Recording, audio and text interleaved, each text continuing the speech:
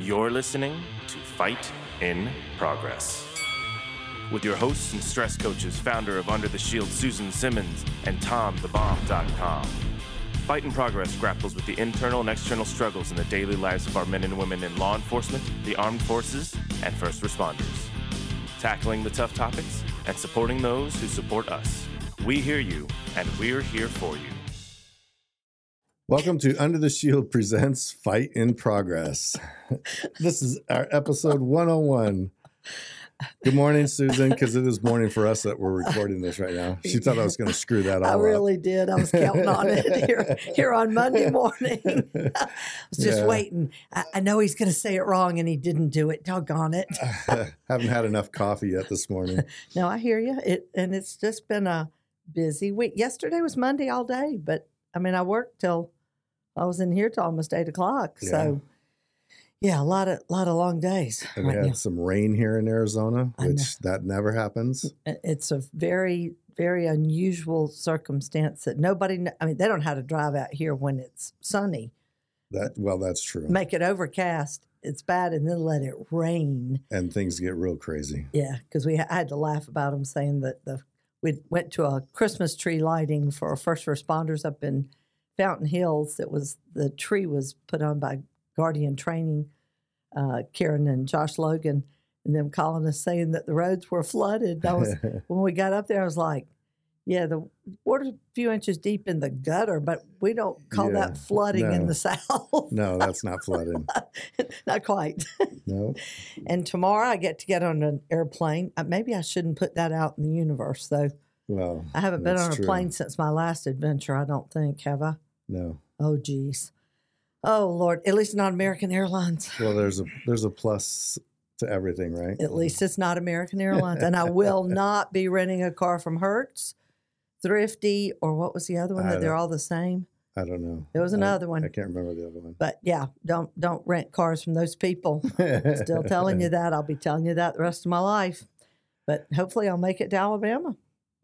Well, that would be a good thing since you have important business to be there for. A little bit, yeah. Just my baby boy's wedding is all it is. What's the big deal? That's right. Jeez. I just hope the luggage gets there. Because if it doesn't, I'm in big trouble. You'll be scrambling to find something to wear to the wedding. Absolutely. I'm the mother of the groom, which is really a very unimportant position. I'm just glad I'm not the one planning it from 2,000 miles away. Yeah, no kidding. Like the bride's mother's doing. But, we need to give a plug before I forget. Yes. For our softball tournament that's coming up January 7th. Yes.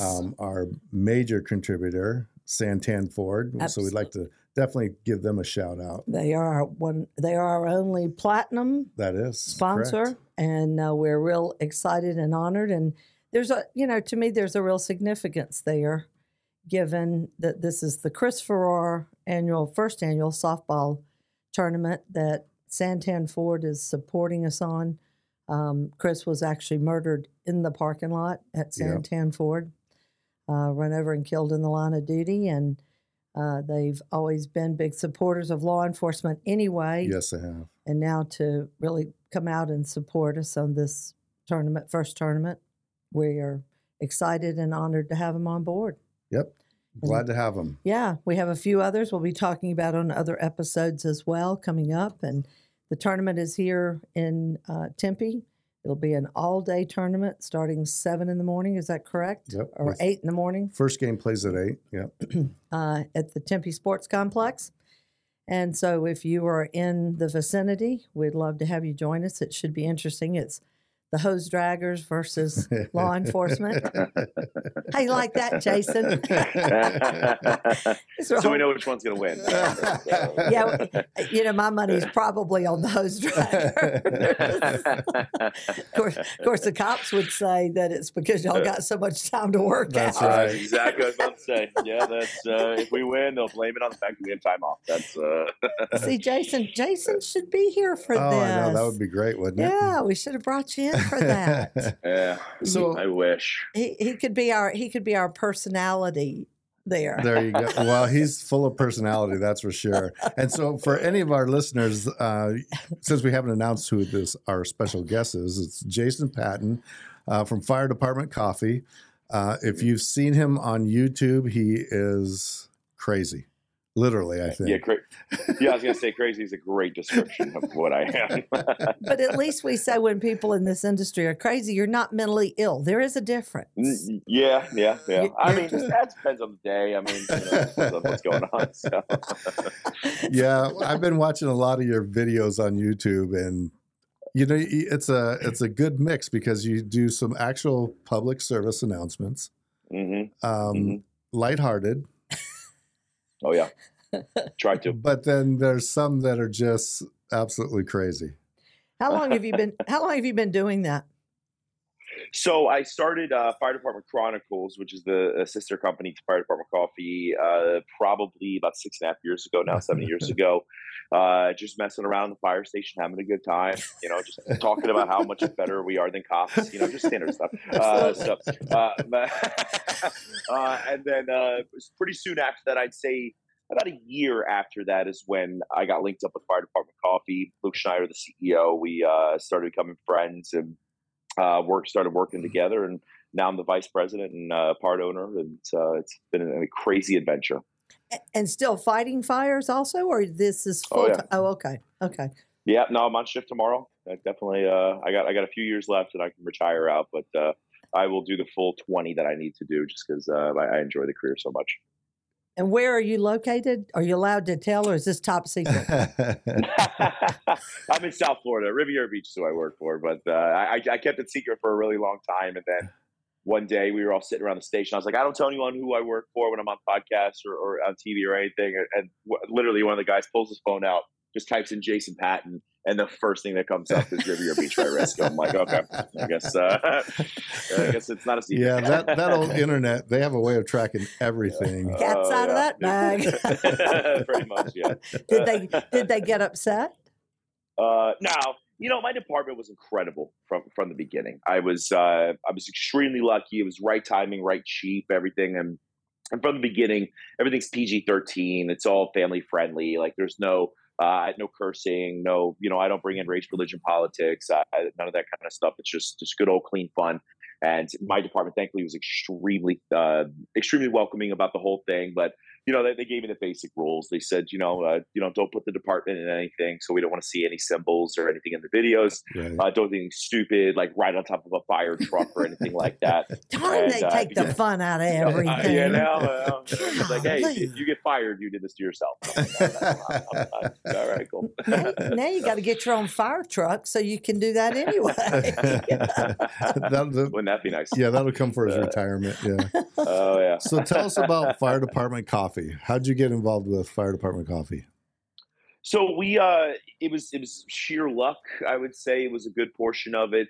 Just happened to. So we were about to get hit by a hurricane in Florida, and put a video out about how another coffee company at the time was going to keep us from murdering each other. Just a random coffee that we had at the station.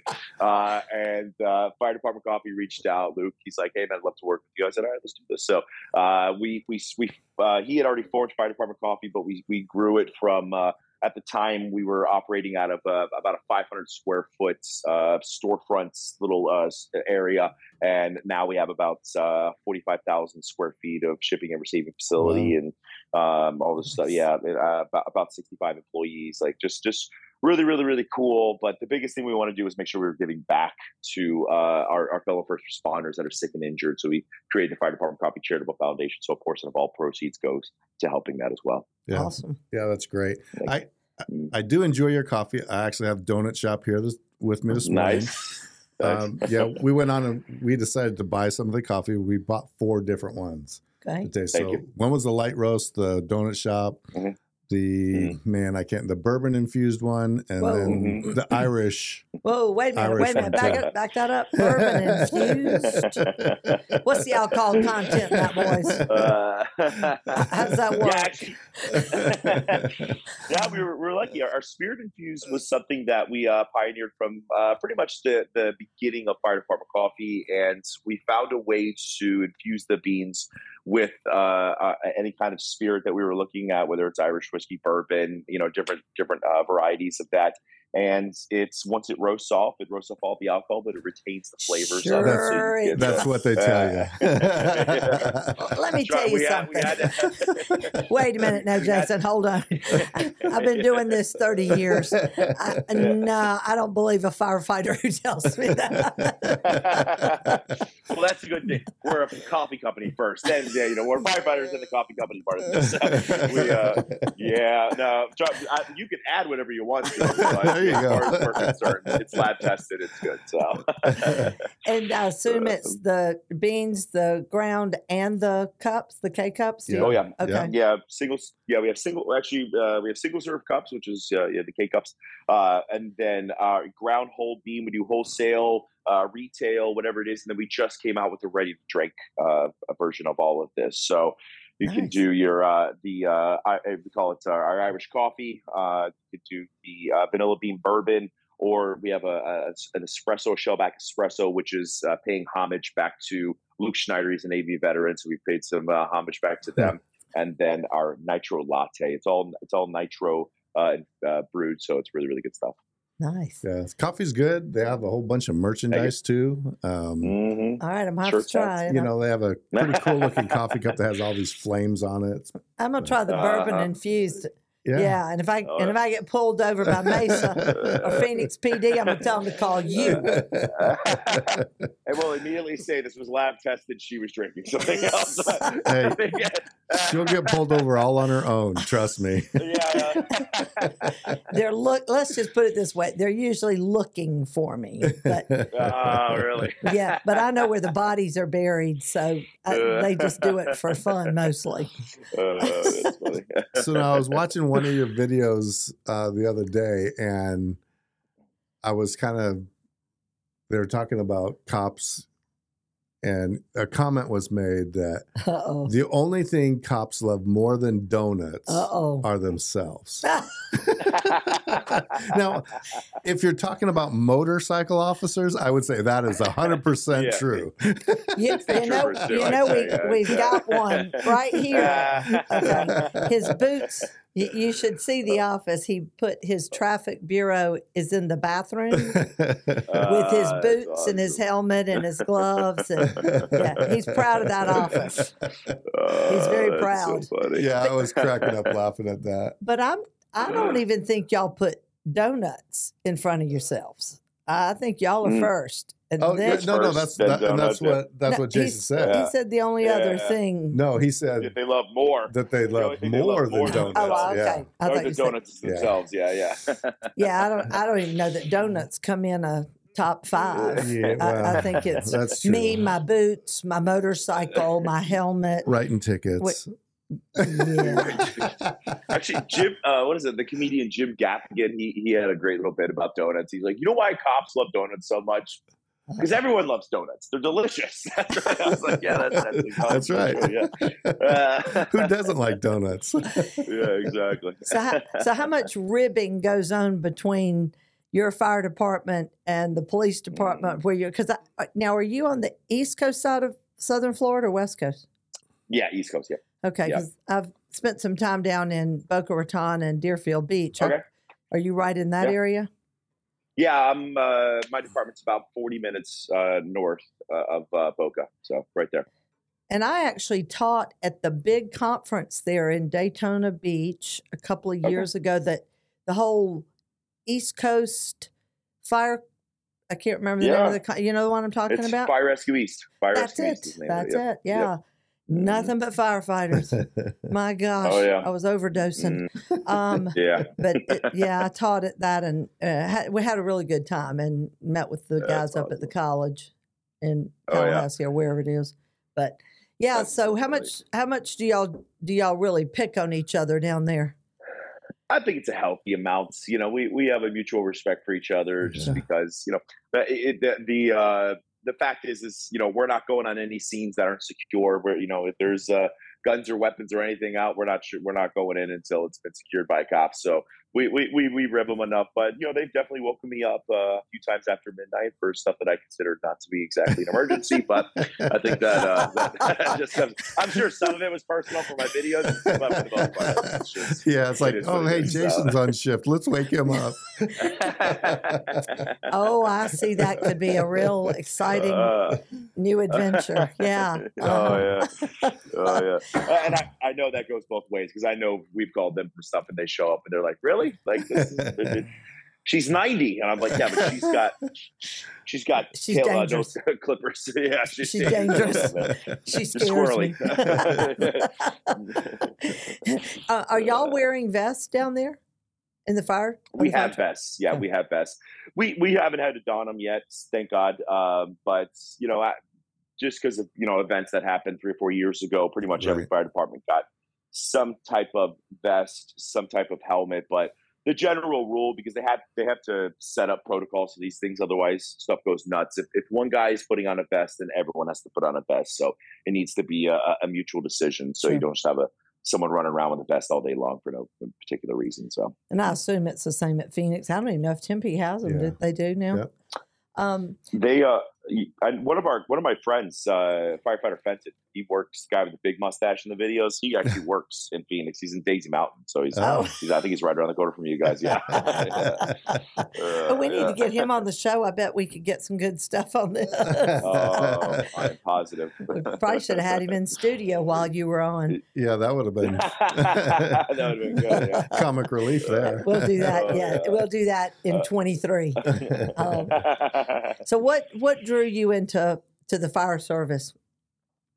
Mine was pure luck. It was happenstance. I was a mechanic and an absolutely atrocious mechanic. I was not good at it at all.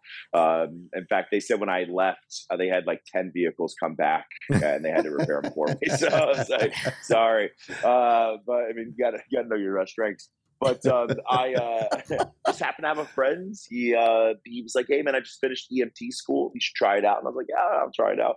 So I tried out EMT, fell in love with the medical side, and then was introduced to the fire side. And that was kind of like the icing on the cake. I was like, this is what I need to do. And I've loved every second of it since. And how long have you been on the force now?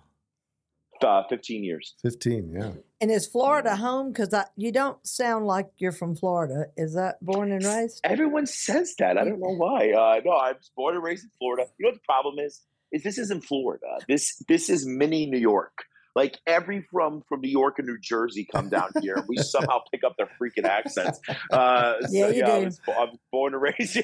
Yeah, that's exactly what's happened. So, yeah, we call this the fifth borough. So the sixth borough, whatever it is, whatever. I don't know. It was one extra borough. So yeah, one of those boroughs. Yeah, it don't matter. They're all the same. Yeah. The question. I'm surprised that.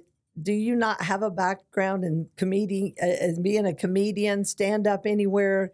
Were you known as the class clown in school? Yes. Okay. Mm-hmm. Yeah. That my only background in it is getting suspended from high school. That's pretty much the only background I have. So, no, I just always the class clown. I actually think my little brother, he's 30. And I think he's funnier than I am, and he's just loved messing around, loved making my people around me laugh, especially my fellow brothers and sisters, and just all kind of fell together and worked out well. So it's been a blast. Yeah. He's supporting our theory about fire and police are all ADD or ADHD. Oh God, yeah, all absolutely. Of you, and adrenaline junkies and caregivers. Uh-huh. Yep. Uh-huh. It's an interesting combination. I the attention span of a gerbil. I'm just squirrel. Squirrel. Yeah, 100%. Yeah. Well, and then as an instructor, I have it. So class is really interesting because Tom's got it too. And we get up there and you got all these people in there. That's why we have PowerPoint, just to keep us on track. Because boy, we can go down a rabbit hole as fast as the next person.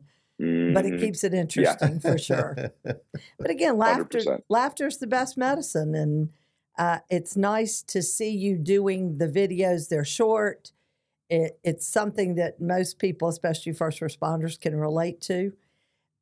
Where are you getting most of your material? Are you just coming up with this stuff, or do you have somebody helping you with it?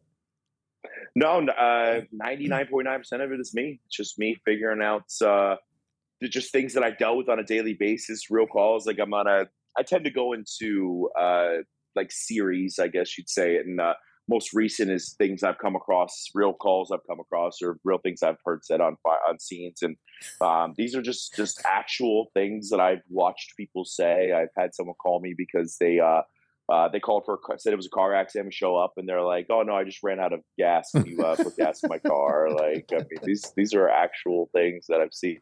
One of the first calls that I ever, the guy ended up being completely fine, the patient that we had, but one of my first real experiences with seeing how sometimes police officers are great for their job, but they are not good when it comes to blood and impaled objects and stuff. And we pull up on scene, and this guy had fallen off of a ladder and landed on like a lightning rod. And this lightning rod was, it's sticking out of his back. It's probably, 4.5 feet in the air. It's huge. And he's like, we get there, the guy's on all fours. And the cop is just holding this rod, and he looks at us, and we look at him, and he's like, he said it makes him feel better. He's like vomit and passed out, man. It was hysterical, but makes him feel better. Yeah. And we got to the hospital. That didn't hit. The doctor did one X-ray, just pulled it out. He was totally fine. The guy was all good to go. Wow. But yeah, this cop was not having it, man. He was going down. So well, one of my personal favorites is the fire extinguisher one, where they said it didn't work. Yeah, because they threw it into the fire. Yeah, he also has one that they're talking about 911 dispatch going to video calls. Oh my that was like an actual report I came across. I was like, "Oh, this is gonna be awesome." That's like, right. It's 10% of that would actually work, because it would either be some old guy with the post pressed against his face, you just see his skin, or someone they got the phone turned the wrong way. That's like, right. they're like, I can't see anything. So how many of these videos have you done? Any idea? I think at this point I've probably produced somewhere around like 800 videos or something like that. That's crazy. Like, yeah, I mean, from small little productions to large productions, and yeah, it's been a pretty obscene amount of videos. A lot of my life. But how many takes does it usually take for each one? I've had videos where I busted them out in 30 minutes. Mm-hmm. It's like real fast, short dialogue, good to go, in and out, and. Like the extinguisher one, that one probably overall took me about 30 minutes to make. Uh-huh. And I want to say that one got like probably 18 million views across all the social media platforms. The one where the guy slips in the diarrhea and falls on his back, like that one. I missed that one. I haven't seen that one yet. That's a good one. And so some of these things come from my like personal experiences. Wow, that doesn't sound like a good one.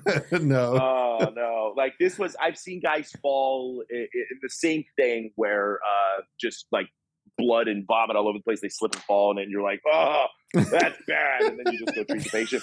But like that was my first experience ever with food poisoning. I didn't know what food poisoning was. I didn't know that it is an explosion from both sides. Oh, it's fun. Yeah, it's great fun. Yeah, I learned a lesson because I was throwing up in a toilet, and you can guess what happened to the wall right behind me. So it was a bad day. So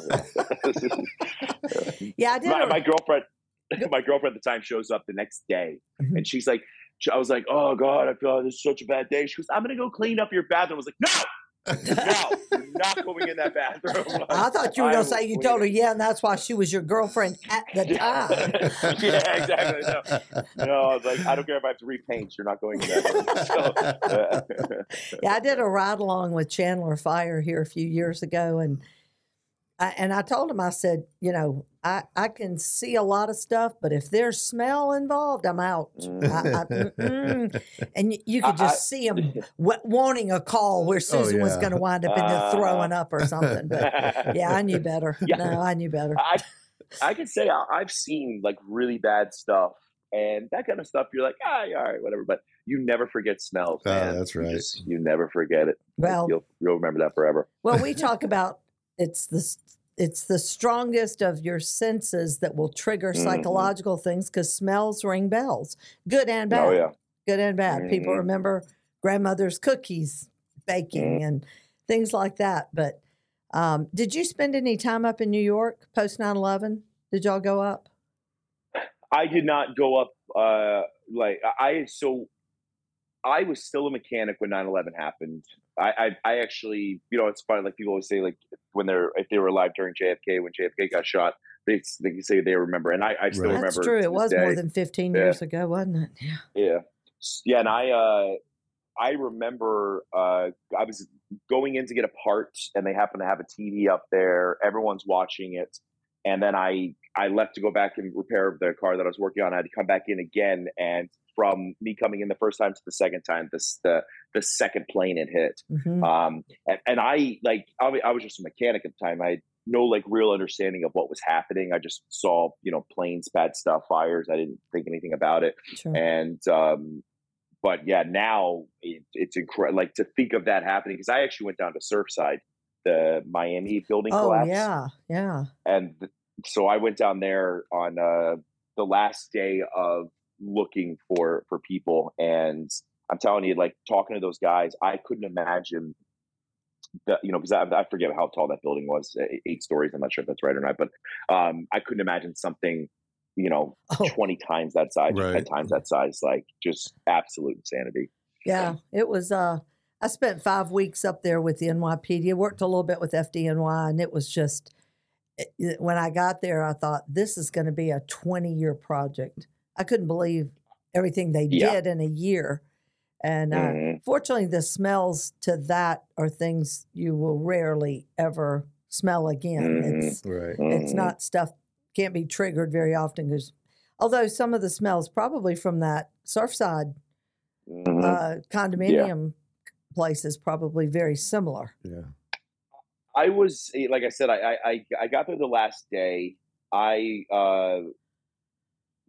didn't experience anyone being pulled out, which I was okay with.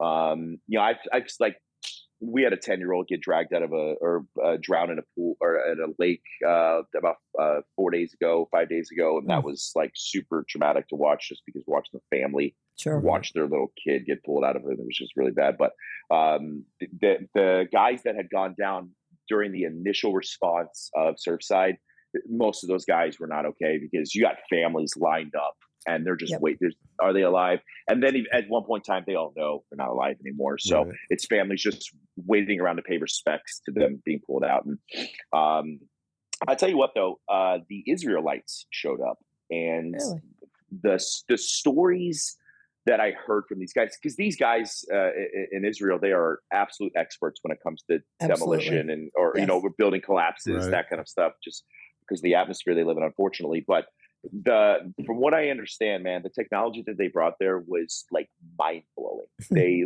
went there, got the blueprints of the original building, looked at pillars, where pillars landed, so on and so forth, reconstructed this entire thing in a computer system, and then collapsed it in the computer system. And they could stand above and go, there's 3 people 10 feet down right there. And there were 3 people in 10 feet down right there. Wow. Like they were able to figure this out. It was incredible stuff that unfortunately had to be used during a very tragic time. But it's just amazing to see what technology can do. Well, and hopefully we have adapted some of that technology, because you know, it's not like we're never going to have something happen ever again. Right. And I hope we've learned in that regard. I think that Surfside was the the highest amount of people killed in a terror attack building collapse. I think, I'm not sure, don't quote me on that, but I think that's what made that such a big deal, because the arriving guys, they said they arrive on scene, it comes in as a fire alarm. I don't know if you know this, but it comes in as a fire alarm.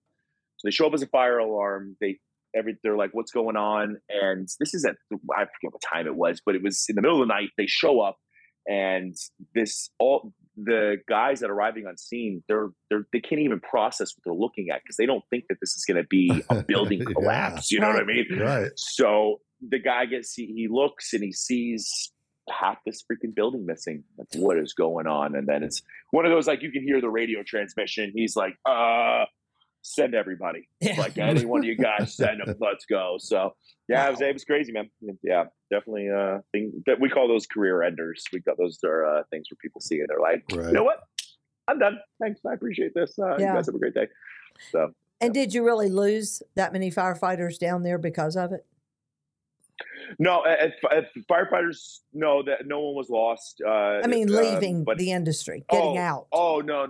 Not in ours, not in Riviera Beach. You know, what was incredible about that entire thing, that I was like, it was mildly emotional for me, was, you know, you got to think, like, this happened in Dade County. Like, everybody floods to this. Yes. Everybody floods to it. And I mean, these are guys showing up there. You know, some of these guys are volunteering their time. They're just showing up. It's 12-hour shifts. It's not sitting around, like, you know, because you were up at 9/11. Like, it is nonstop, 12 hours. You're round the clock. You come back round the clock, and some of these guys are like, you got to take a break. They're like, nah, screw it. They just, you know, shove a sandwich in their mouth and they get right back in and keep doing it. So, like, unbelievable responses from that. But yeah, I think a lot of the guys that were there for the initial response, or the guys that were there for the initial, like, body removals, like, those guys needed months and months of, like, heavy therapy, because that's stuff you should never see, especially if it was like the families together, like that. Right. So, well, and the frustration of being, you know, we say, all of you in the first responder world, your whole job description is you're problem solvers, and you're sitting here looking at a problem that you can't just solve. That was the literal, one of the guys I talked to who's in the USAR team, and these USAR teams, they've seen some stuff, like really Katrina, all this, and they said this was some of the worst stuff they had seen, just because of, like, it was so instantaneous. No one knew what was happening. Bad, everybody dies, you know, that kind of thing. Right. But these guys that are not on USAR teams, they show up there. They've never done this stuff, and they're literally standing on a pile of concrete. They're like, how do we get to this? Like, how do we get down? They're not trained for this. They're standard firefighters that are good at structural firefighting or basic collapses. But they're like, dude, there's a 7-foot concrete slab below me. Like, I don't know how to fix this problem. So, and the world is watching. Yeah, exactly. Yes. And that, dude, I tell you, no, you're right. It's 100%. And they're like, why are they just standing there? Well, this isn't just stuff you reach down and pick up with your hands. And social media is the most amazing and worst thing in the world when it comes to this, bro. The absolute worst. Yes. Kind of like police body cams. They are good, or they can be really, really bad for you, depending on angles and stuff. But how do you really decide your material, and how often do you set that you put out so many videos a month, a week? What do you do? I had a goal for a while when I first started doing this. I tried to put out, you know, at least a video every other day, which quickly becomes impossible. That's a lot. So now it's just as it comes. I put it out. You know, if I'm able to put out more material, then I will. You know, I try to space it out just to make it a little bit better. But I try to put out one a week. Sometimes it doesn't work out that way. And the videos themselves, I just try to make sure that they are, you know, as high quality as possible. But again, not offensive. Someone's always going to get offended by something. When I put out a funny AED video about shocking people and welding them and stuff, and it was a great video. It educated people on how to use automatic defibrillators. Like, it works out really well. And one guy comments, he's like, "You can't make fun of people dying." And I'm like, first off, yes, I can. And secondly, dude, I'm teaching people how to use these things, you know? And he's like, all right, yeah, you're right, man. All right, cool. And then it turns out it was his brother that was complaining. Oh, dude, yeah. Yeah, it's pretty funny. I mean, you got videos like about the sick humor that all first responders have, which that one's hilarious, or the one that's dropping the dark humor at like a kid's birthday party. And Yeah. I did see that one. Yeah. And does it just come to you in the night, or you really try to have themes for the month, or how you do this? It's by all the above. If I said there was a rhyme or a reason for any of this, I'd be a freaking liar. Like I just wake up. Like, you're right. Like my wife makes fun of me. She's like, he just wakes up in the middle of the night. He's like, yeah. Starts writing down ideas. But it's literally it's you can't. I think it is impossible to make reality funnier, because like these are things that we experience, and I would love to say it's just me, but it's not. No. Every video that I've made, another first responder has experienced personally. So I think that's what makes it so funny for a lot of us. Absolutely. And it is crazy that we see all that terrible stuff, but yet we look at it there's comedic value there, you know? Well, it's called survival. Exactly. Yeah. And the public, I've always told, prior to body cams, I used to tell cops and firefighters, sick humor, it's your best tool for coping. I said, because we have found studies that when you can do that, the body sends a message to the brain, this has no power over me. And I said, but please don't do it in front of the victim's family or the media. Yeah. That's where you get in trouble. Yeah, the media especially. The victims' families don't really appreciate it either. No. But it's such a necessary thing. I was telling some clients the other day, one of my first ride-alongs, a guy got decapitated and driving under a truck. And so we have a lot of young officers standing around, very new. And Sergeant walks up and looks at the body and he goes, son, it really wasn't worth losing your head over. Oh, my God. And I repeated that to somebody who wasn't in law enforcement. And they go, that's terrible. And I said, no, it's actually a good supervisor. Because what he did was he allowed these young officers to kind of regroup. Because they're all looking like who's going to be the first to throw up. And then it's going to be Montgomery's finest on the front cover of the news throwing up. And I said, but, hey, it worked. It was effective. Right. I didn't have a problem with it.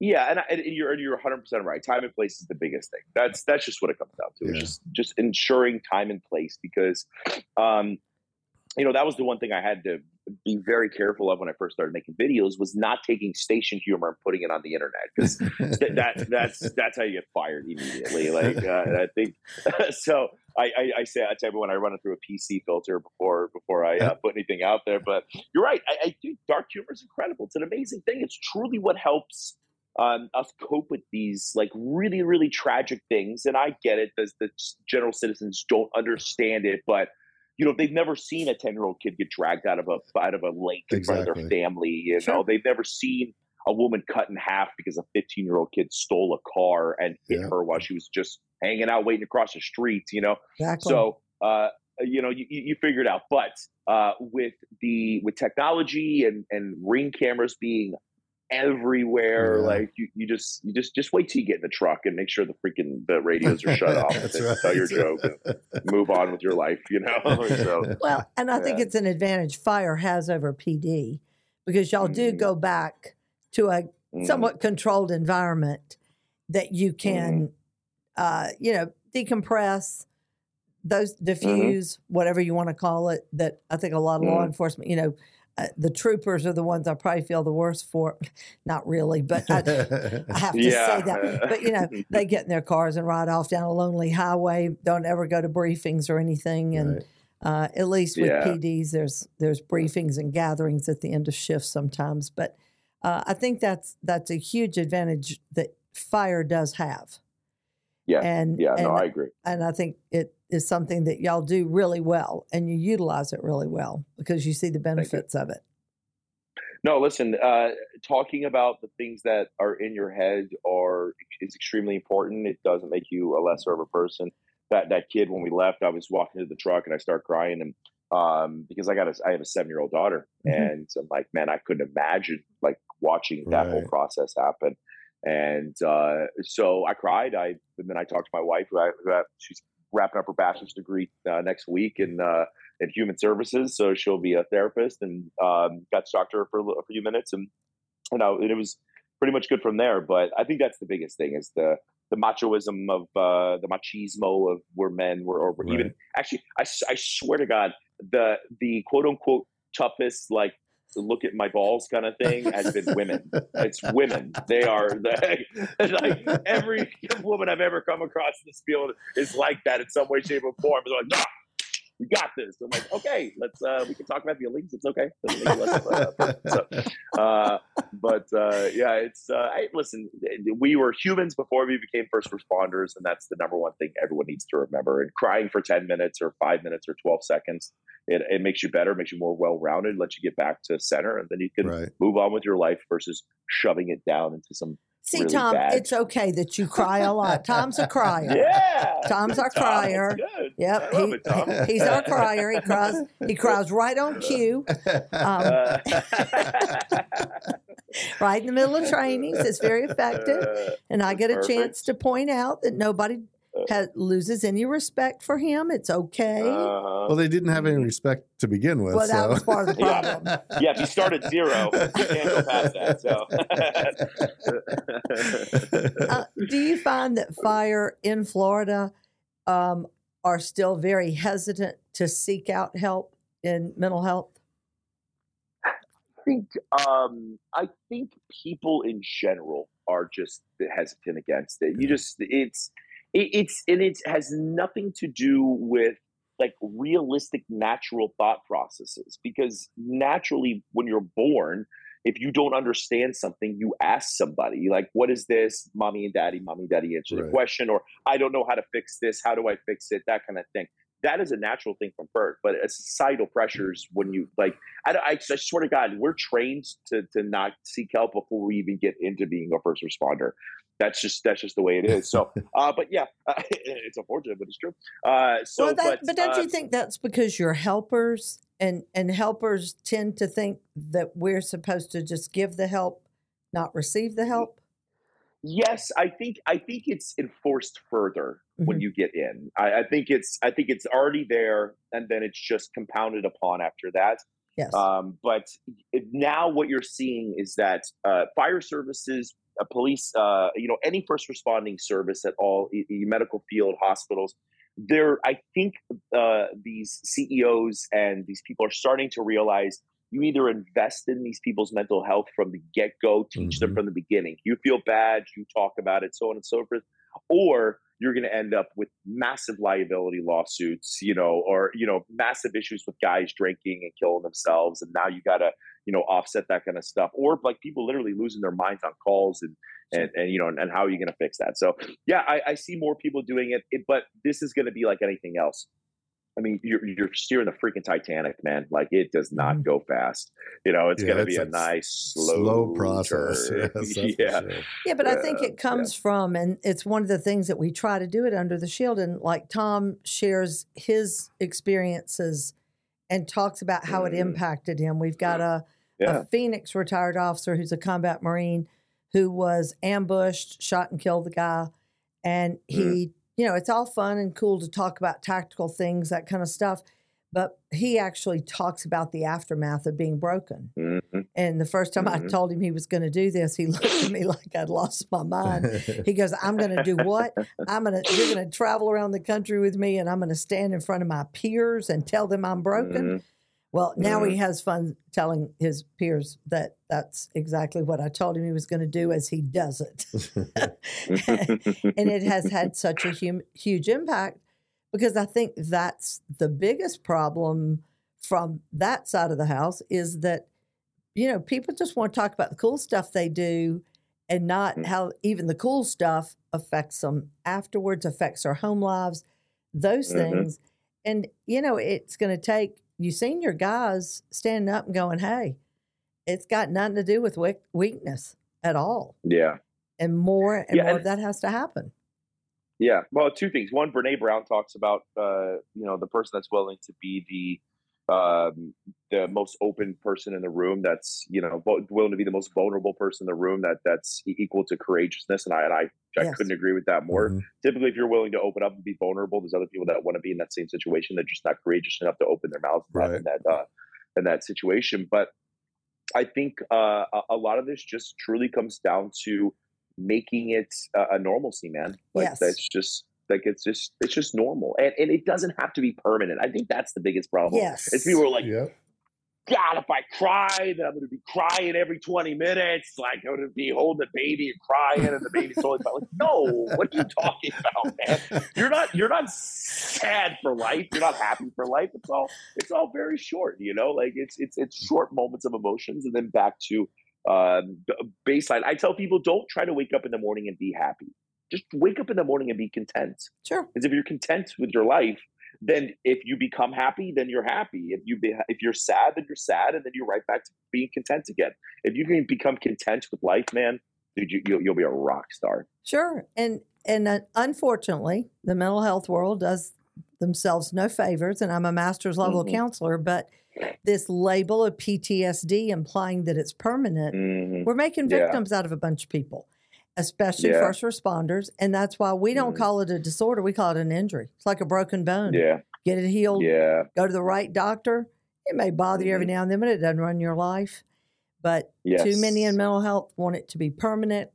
It's a money maker. It's a prescription maker. I mean, unbelievable. And one thing at Under the Shield, we don't do victims. And when things are a secret, it tells if I got to keep this a secret that I cried over that, or that this bothered me, or whatever, it just magnifies the issue. And I told Tom and the team here in September, I was diagnosed with breast cancer. I get up and talk about it in all my trainings. And I go, hey, it ain't the end of the world. And here, because y'all are going to make up stories anyway. You're going to hear about it anyway in the first responder world. I've already been called a few times and going, oh, I'm so sorry to hear of your passing. I mean, that's it. And you didn't even send flowers. But to me, we got to take secrecy out of asking for help, whatever it's about. Because that's the only way we're going to get people to actually reach out. But it's also got to be safe. Meaning the mental health world has to be very up to date and trained, not just somebody got their master's, but they need to spend time with the first responders. They got to get to know your sick sense of humor. Because let me tell you something. In my first year, if I hadn't understood this population, every cop that walked in my office would have had his gun removed. I'm telling you. But that's it. Like we're not normal because we can't be normal, you know. And I don't think most people are normal in general. But we can't have the same thought process as most people, because we need to be able to see some really jacked up. Literally, that kid. I watched Dive Rescue pull this kid out. I'm looking at the family; they're all now dying. They're crying hysterically, and I'm watching Dive Rescue trying to cover this kid up with a yellow blanket, you know, just so he's not because he had taken his clothes off to go in.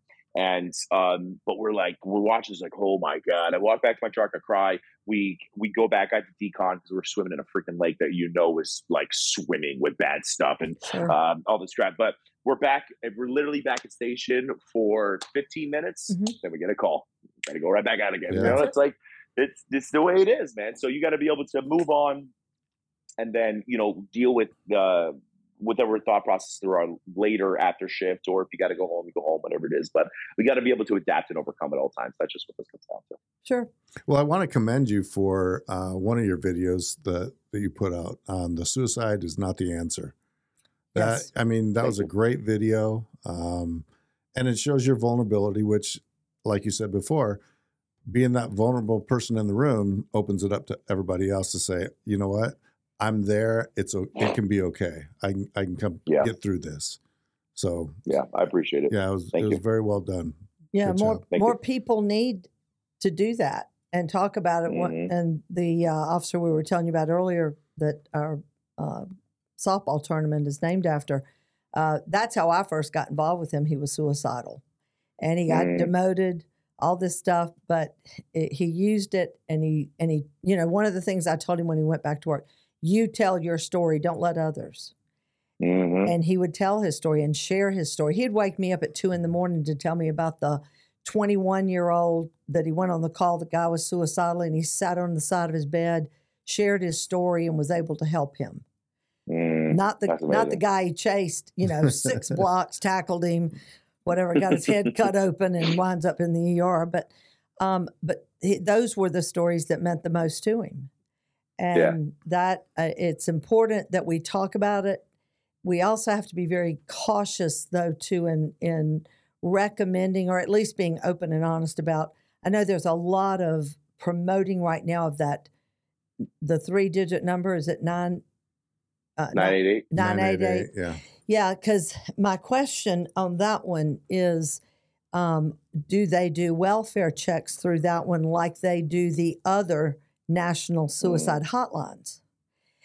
Because it's misleading if we're not telling, especially cops and firefighters, that, because we've had police officers call us at Under the Shield on our crisis line, and it takes forever to convince them that we don't have their address. We don't even know where they are in the country. Don't even have a phone number. Right, don't have a phone number. We're not sending anybody, because all it takes is once of their own department or friends showing up at their door because they're on with what they think's a trusted line, and it's not.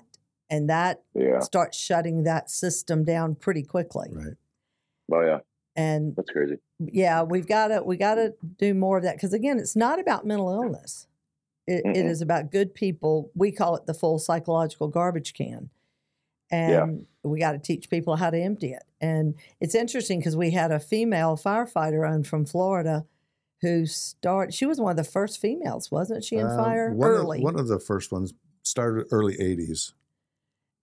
Yeah, in was, South Florida somewhere. Yeah, I'm trying to think, was it? I can't remember. I don't remember either. But her name is Cindy, and she wrote a book called Sister of the Brotherhood. Yeah. And she, very cool. Yeah, and she talked about how she would just kind of write after all of her calls that she'd come back that were tough calls, that she'd sit and write. And that's one of the things we recommend is people writing letters, not just hers, I think, was a little bit more of like journaling the event. Right. But I think it was very effective for her. And it's a great way to keep the garbage out of the garbage can rather than letting it build and build and build. And so, you know, to see it that early in the fire service that someone just did it on their own was pretty impressive. And she seems to be pretty squared away here after retirement. Doesn't seem to have a lot of issues stemming from early calls in that many years. And I think it can be a very effective tool. Yeah, I agree. Yeah, couldn't agree more.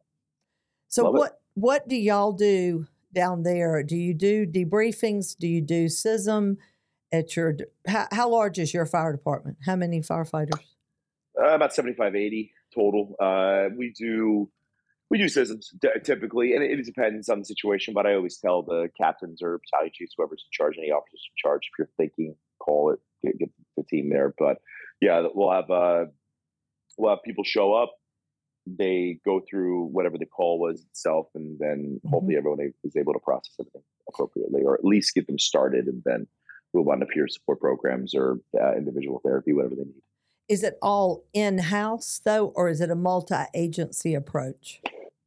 This is actually put on by a department that is Palm Beach County Fire Rescue is the one that does it for us. They're a larger department, so they have a good SISM team. Yeah. So they come in and handle that. Do y'all do the same and reciprocate and go to them to help them on stuff? No, we don't have anything yet. We've had some guys take the peer support classes and stuff, but we haven't set up anything yet. Interesting. Yeah. It's out here, they try to do too much of it in-house. I don't think it's effective. You were part of it. Good concept on paper, but people aren't going to tend to talk to people they got to work with, or they might be their supervisor next week. And I thought Florida was a little more advanced in most parts, especially South Florida. And they try to make sure it's outside of your direct department if possible. So Well, tell our listeners how do they find you and find all these crazy videos you have? Because mine pop up on Facebook, and I don't know if those are Reels or TikToks or both. I mean, are you on all of it? Yeah, so you can find me Facebook, Instagram, YouTube, TikTok, all the fun stuff. Fire Department Chronicles, and then Fire Department Coffee, same channels and stuff. So check it out, and then send us any video ideas you'd like us to do, and maybe we can make them happen. It would be interesting to have him with one of our. Well, she's actually director of operations. She's a dispatcher for police department here for a while, and she has started a podcast called Dispatch Diaries. Nice. I want to say that I think I've heard of that. Yeah. Talking about all the funny calls and things that they get. And, I have to lie. I wasn't cut out to be a cop. I sure as heck wasn't cut out to be a firefighter. I'm not running in buildings where roaches are running out. No. But boy, I couldn't be a dispatcher. People would call with some of that stupid stuff.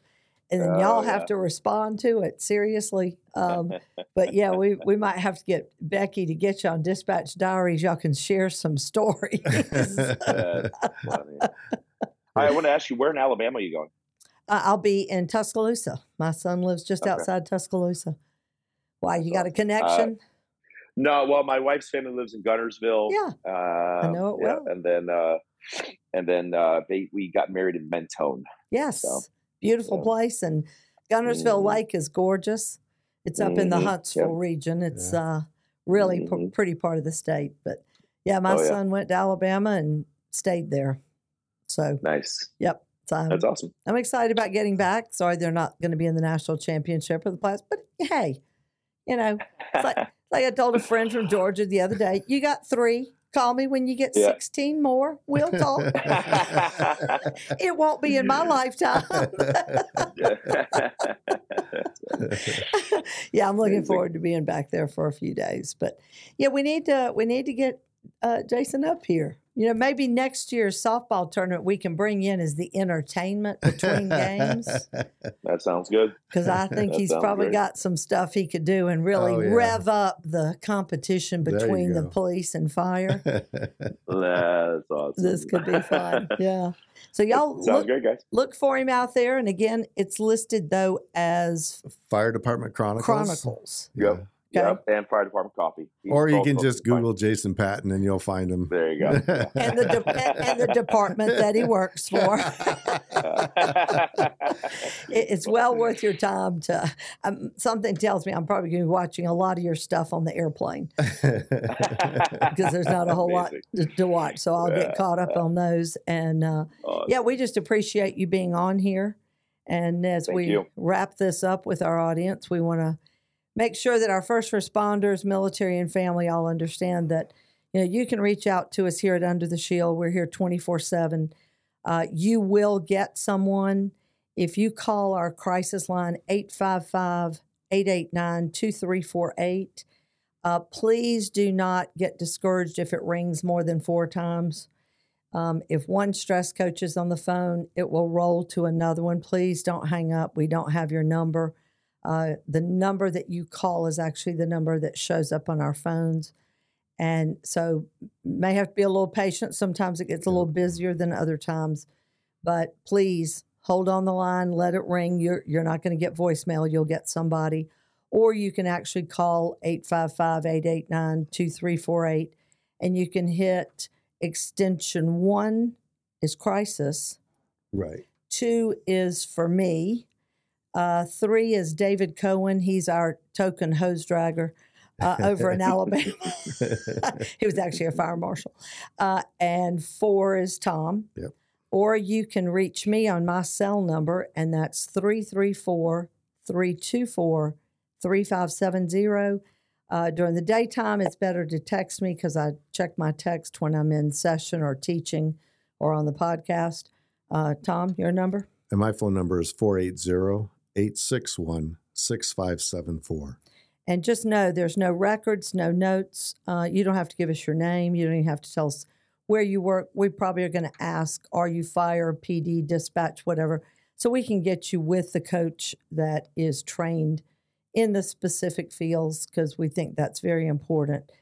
Spouses, family members, you're included. We have someone here who deals with teenagers, and she's amazing. She can Zoom with the kids. Or if you're here in Arizona in the Valley, she'll meet your kids out at coffee shops. They seem to really love doing that with her. But just know we are never going to divulge any information because we don't have it, and I'm too old to remember it. And Tom over here, he's got mad cow disease, I think he said, or something that affects his memory. So it's never a threat for you to reach out, and there's nothing we don't deal with. It's a lifestyle. We've helped with marriages. We've helped with helping people find financial resources, legal resources, pretty much. You name it. Yeah, we deal a lot with suicidal first responders, and they don't lose their jobs. We get them help. And so make sure you reach out to us because we will be here for you, even on holidays. And I'll pretty much work 7 days a week. So God bless you. God bless your families, and God bless this great nation that we live in. Thank you for the sacrifices each of you make. And again, Jason, thank you for what you're doing, because I think you're bringing a point of levity to people that probably you're hitting them right at the time that they need it the most. Thank you. I appreciate you saying that. Well, definitely glad to, and lucky to be able to do it. It's very important, and keep it up. So take care, stay safe out there, and we'll see you for our 102nd episode. No idea who it is. It's a mystery for us every time. That'll be your friend. Yeah. A retired Captain Keith Aremia from the Arkansas State Police will be with us, and I've known Keith 20 years. This is going to be fun. So join us next time. Take care. Thanks for listening. We love you guys, and see you next time.